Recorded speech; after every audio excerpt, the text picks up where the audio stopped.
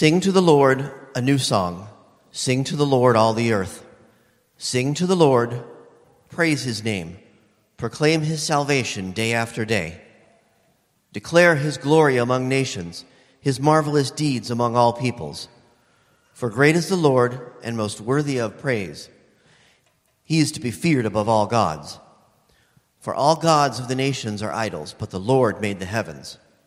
Splendor and majesty before him, strength and glory are in his sanctuary. Ascribe to the Lord, O families of nations. Ascribe to the Lord glory and strength. Ascribe to the Lord glory, due his name. Bring an offering and come into his courts. Worship the Lord in splendor of his holiness. Tremble before him, all the earth. Say among nations, the Lord reigns. The world is firmly established. It cannot be moved. He will judge the peoples with equity. Let the heavens rejoice. Let the earth be glad. Let the sea resound and all that is in it. Let the fields be jubilant and everything in them. Then all the trees of the forest will sing for joy. They will sing before the Lord, for he comes. He comes to judge the earth. He will judge the world in righteousness and the peoples in his truth. In those days, Caesar Augustus issued a decree that a census should be taken of the entire Roman world. This was the first census that took place while Quirinius was governor of Syria, and everyone went to his own town to register. So Joseph also went up from the town of Nazareth in Galilee to Judea, to Bethlehem, the town of David, because he belonged to the house and line of David. He went there to register with Mary, who was pledged to be married to him and was expecting a child. While they were there, the time came for the baby to be born, and she gave birth to her firstborn, a son. She wrapped him in clothes and placed him in a manger, because there was no room for them in the inn. So tonight in the message, I wanted to ask this question first, and that was, when did you first get Christmas? Now, I grew up in a Christian home. My parents had me baptized when I was 2, and I grew up in the warmth of the love of a church congregation in Cupertino, California, West Valley Presbyterian Church. But every Christmas, I would spend it with my family. We would drive the 3 hours from Cupertino to nearby Yuba City and celebrate Christmas Eve with a large extended family, opening presents and just lots of noise, lots of joy. I mean, it was great for a kid. But I didn't really get Christmas. Fast forward to 1999, and it was the first year I was serving as a pastor at Pacific Beach Presbyterian Church in San Diego. I took that call that fall knowing that the lead pastor, the other pastor, was going to be leaving. And so kind of in a way, in preparing me for this, he asked me to take the lead on Christmas. One problem. I had never been to a Christmas Eve service before. I had no idea what to do. So I went to one of the worship leaders and I said, hey, Lau, what do we do on Christmas Eve? He's like, what do you mean? I'm like, no, what do we do? I mean, I know it's about Jesus and his birth, but what exactly do we do? He said, you don't know? I said, I have no idea. Well, that led to a process of crafting a Christmas Eve service. And now 22 years later, it's familiar. It's joyful. And this is the way I get Christmas.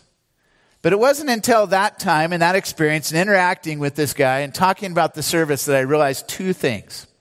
One, first thing, as a pastor planning Christmas Eve, rely on your worship leaders because they help us get to Christmas much better in some ways than even a preacher does. What I mean by this is Christmas is really better caught than taught. You catch it through the music, don't you? I was caught by Bo's violin playing. I mean, it was like, okay, we celebrated Christmas just hearing the beauty of the violin. The second thing I realized, though, was it's all about Jesus. And it wasn't until the end of the first service there in San Diego when we went outside and we sang Silent Night by Candlelight.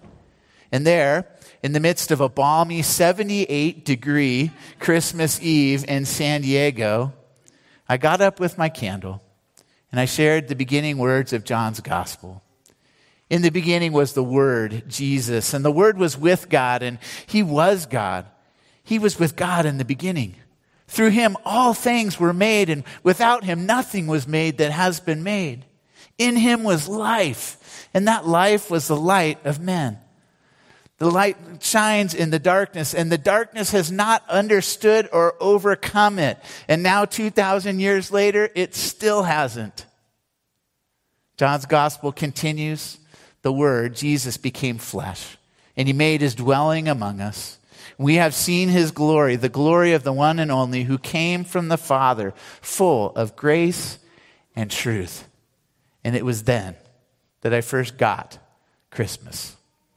Christmas is about celebrating our Savior's birth, that love came down in the humble form of a baby, born in humble circumstances the night of that first Bethlehem Christmas. Born, as the carol says, to give us second birth. A new lease on life when we lay hold of the promises of our Savior to find our identity in him as his sons and daughters. For as another carol says, where meek souls will receive him still, the dear Christ enters in. You see, Christ still seeks to enter into hearts and lives and hours and days today for those who are open to him. And he gives us a reason to sing a new song, like we heard about in Psalm 96. Sing to the Lord a new song. Sing to the Lord all the earth. The psalm says, praise his name, proclaim his salvation day after day, declare his glory among the nations, his marvelous deeds among all peoples. There are actually 6 imperative verbs here in these verses. 3 calls to sing to the Lord, and 1 each to praise his name, to proclaim his salvation day after day, and to declare his glory among the nations. That new song we are meant to sing at Christmas involves praising his name. Luke tells us that he, Jesus, was named Jesus, the name the angel had given him before he was conceived. Matthew tells us that Mary will give birth to a son, and you are to give him the name Jesus because he will save his people from their sins. All this took place to fulfill what the Lord had said through the prophet Isaiah. The virgin will be with child and give birth to a son, and you will call him Emmanuel, which means God with us. So tonight we celebrate Jesus as God with us, the one who came to save us from our sins, who has been given the name that is above every name. The new song we sing to the Lord involves praising his name, but it also involves proclaiming his salvation day after day. In other words, we don't just celebrate Christmas and Christ coming one day a year. We are meant to proclaim or share Jesus, that he is the source of our salvation day after day. Like the shepherds who spread the word concerning him, what they had been told about the child, and returned, glorifying and praising God for all the things they had seen and heard, because they were just as they had been told. We are to tell our story of encountering Jesus so that others can share in our joy. The new song we sing from Psalm 96 will also serve as a declaration, declaring his glory among the nations, his marvelous deeds among all peoples. This past October, I got to travel with my older son Josh and a group of students for their 8th grade trip to Washington, D.C., Boston, and Philadelphia. In Boston, we got to go into Liberty Hall, where the Declaration of Independence was signed, and it was profound. And we are blessed by the freedoms we enjoy in this country.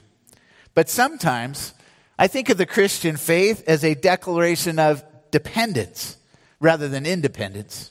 You see, we are utterly dependent on Christ for our forgiveness and salvation. And that is something to declare among the nations.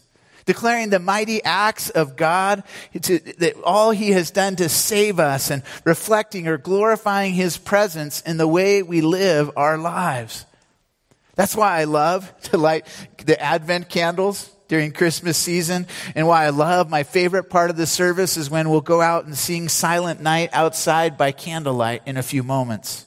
Because it's as we reflect and see one another's faces reflecting the candlelight that it reflects the glory of God and the presence of the saving work of Jesus in our lives. The psalm teaches us that worship should never be merely a private thing, something between ourselves and God only, but also that our worship of God should lead to our witness to what we have seen and heard of Jesus. We should never be satisfied with worshiping God alone. G. Campbell Morgan once wrote of this psalm, "If the song of the Lord begins in the heart, it always grows into a chorus in which others are included in the music." Let me say that again. If the song of the Lord begins in our heart, it always grows into a chorus in which others are included in the music. In other words, who hasn't heard the music that we've been singing tonight? Who hasn't understood the message behind that music? Who is singing their lives in a minor key right now because they're depressed and discouraged and they feel isolated and alone? Maybe they're grieving the loss of a loved one, and this is their first Christmas without them. Maybe they're sick with COVID or some other virus or disease. But who is it out there that's never heard the chorus of Christ, the song of Jesus, and needs to know the hope that we can have in your lives? The psalm goes on to say, "Great is the Lord and most worthy of praise. He is to be feared above all gods. For all the gods of the nations are idols, but the Lord made the heavens." Why is the earth to praise the Lord? Because he alone is God. The psalm exclaims the Lord's greatness, his being worthy of praise, and his awe-inspiring nature. The Lord alone is God. Other religions, other belief systems may claim that their gods have power over the heavenly realms, but this is excluded and shown to be false because the Lord claims to have created the heavens and the earth. He alone is God. And he not only created this universe in which we live, he actually came and dwelled in it through Christ. No other God created, and no other God could step into their creation. In fact, in the Hebrew, what we can see is all of the other gods of the world are idols, basically a no thing. That is a non-entity or nothing. So what this means is only God is the one who created the heavens and the earth needs to know this truth. And so the King of glory, Jesus, came into this world in order to reveal who God is to you and to me. He didn't just stay at a distance. He actually stepped into time and space that Bethlehem night and was born in this world and seeks to be born into our hearts. All the qualities and characteristics of God depicted here in the psalm are reflected in what God did in sending Jesus. We see his splendor and majesty. We see his strength and glory. These two pairs of divine attributes are what we celebrate about who God is. Just for instance, the word glory means radiant glory. It's that glory of God that was revealed through the angels to the shepherds that night, who were then drawn to go and see and worship the newborn king. The psalm goes on to ascribe or say things about God, about the families of nations that he has created, that he has glory and strength. It declares the glory due his name. And it says, bring an offering and come into his courts. The Message translation says, bring gifts and celebrate. Bow before the beauty of God. Then to your knees, everyone worship. And so they offer up their gifts in humble adoration, and with awe they offer themselves in celebration of the King of Kings and the Lord of Lords. All this depicted in the psalm is lived out by the wise men who come from afar and bow before Jesus and offer him gifts fit for a king. Gold, frankincense, and myrrh depict the fact that he is worthy of our worship and he is the King of Kings and the Lord of Lords. But he's not just going to stay high and mighty on the throne in heaven. He actually came down and lived among us, and we ultimately find him then exalted on a cross, which was his throne on earth. Eventually, his life is redeemed and restored. God raises him up from the dead and exalts him in heaven. But it takes the love of God that we are meant to celebrate and praise him for to actually do this amazing act for our salvation.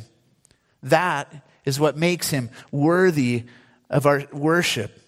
We're to worship the Lord in the splendor of his holiness, to tremble before him all the earth and say among the nations, the Lord reigns. He rules. He rules this world, as we talk about in one of the carols, in truth and light.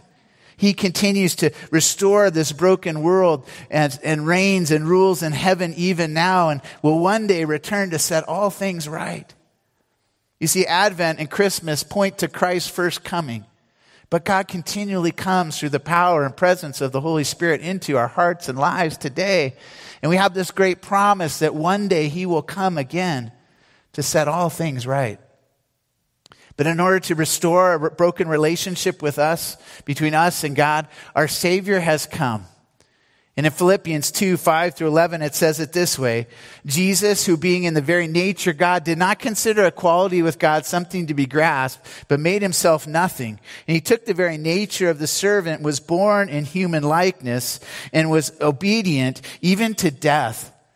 Therefore God exalted him to the highest place and gave him the name that is above every name, that at the name of Jesus every knee should bow in heaven and on earth and under the earth, and every tongue confess that Jesus Christ is Lord, to the glory of God the Father. Jesus left heaven and came down to live with us in order to raise us up to life with him and give us this gift of life that no one else can offer you. And therefore nobody else is worthy of your worship. And friends, we all fall short of the glory of God, of worshiping him only. We all give our hearts away to lesser things. But tonight, let's be reminded that Jesus came. And he came because God wanted he and sinners to be reconciled. And in one of our carols, the mission was to see just that, to see God and sinners reconciled, made one again, made right again. And guess what? We have been commissioned in this mission of ours. We have been given a mission to go and share that good news with other people, to celebrate the fact that he came and lived among us. He passed the courts when he came. He passed the palace. He passed the dwelling place. He passed the inn and was born into this world in so lowly an estate so that we can see him and be raised up by him. That night when they came into Bethlehem, the news that there was no room in the inn is ultimately symbolic of what would happen to Jesus. You see, the only place on earth where there was room for him was on a cross. He sought an entry into the overcrowded hearts of men, but he could not find it. And still his search and his rejection go on. The question remains, is there room in our hearts for him? Tim Keller, in his book, Hidden Christmas, said, if God really has been born in a manger, then we have something no other religion ever even claims to have. It's a God who truly understands you from the inside of your experience. There's no other religion that says that God has suffered, that God had to be courageous, that he knows what it is like to be abandoned by his friends and to be crushed by injustice, to be tortured and die. Christmas shows you that he knows what you're going through. I remember recognizing this in a deeper reality after my daughter, Kylie, died back in 2004. I remember just in my grief coming before God and crying out to him and wondering why he would allow that to happen. And then I remember thinking and realizing that God himself experienced the death and loss of a child in his son Jesus. And he could have stopped it. But he didn't, because he loves you so much and wanted to draw you into a relationship with himself. And he gives us earthly redemption at different times in those sorrows and losses. One of those for me is my son Josh, and his name, Josh, means the Lord saves. The Lord kind of saved and redeemed my wife Beth and I from that loss and the grief that we still carry from our daughter's death, but gave us joy again in getting to parent two active boys. But what God did for me humanly, he did ultimately through Jesus. He sent Christ, his one and only son, to die for you. The story doesn't end at the manger, it just begins. And my encouragement to you is to investigate the rest of the story and ask yourself if there is room in your heart for him. Anne Voskamp, writer, once said, "In each heart lies a Bethlehem, an inn where we must ultimately answer if there is room in our hearts for him." Is there room in your heart for Jesus in the midst of your busy life, in the midst of this busy season? The invitation remains, as one of our carols says, to come and worship. Come and worship Christ, the newborn King. Or in the words of O Little Town of Bethlehem, how silently, the wondrous gift is given. So God imparts to human hearts the blessings of his heaven. No ear may hear his coming, but in this world of sin, where meek souls will receive him still, the dear Christ enters in. I love the old tagline from a hotel chain, Motel 6. For years, they kept using the same line. Does anybody remember it? We'll leave the light on for you. It gave this sense of warmth and invitation to weary travelers, that there would be a light left on at the Motel 6. And even if you were lost or looking for a place to stay, you had hope because they would welcome you in. Well, long after that slogan's been used, God still leaves a light on for you. He still extends this invitation through Jesus to find his light and find your hope in him and come home to him. And when you do, he comes in and dwells in your very heart and life, seeking to make all things new. Church, the opportunity we have is to surrender to Jesus' birth in us and through us, to recognize that through him we can experience new life, new hope, new joy, new love. And the life that we long for is ultimately experienced in relationship with this newborn King who grew up and lived and died for you and rose again and wants to impart to you new life. Go tell it on the mountain, over the hills and everywhere. Go tell it on the mountain that Jesus Christ is born.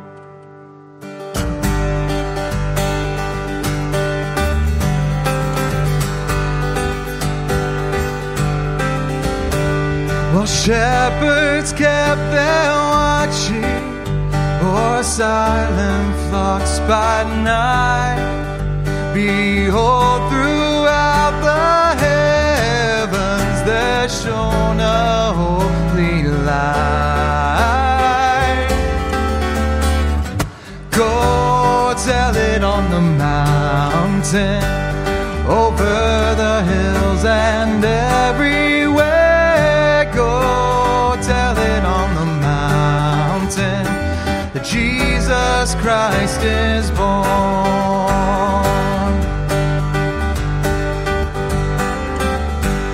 The shepherds feared and trembled when low above the earth rang out the angels' chorus that hailed the Savior's birth. Go tell it on the mountain, over the hills and everywhere. Go tell it on the mountain that Jesus Christ is born. Down in a lonely manger, the humble Christ was born, and God sent us salvation that blessed Christmas morn. Go tell it on the mountain, over the hills and everywhere. Go tell it on the mountain that Jesus Christ is born. One more time, let me hear your voices. Go tell it on the mountain, over the hills and everywhere. Go tell it on the mountain that Jesus Christ is born.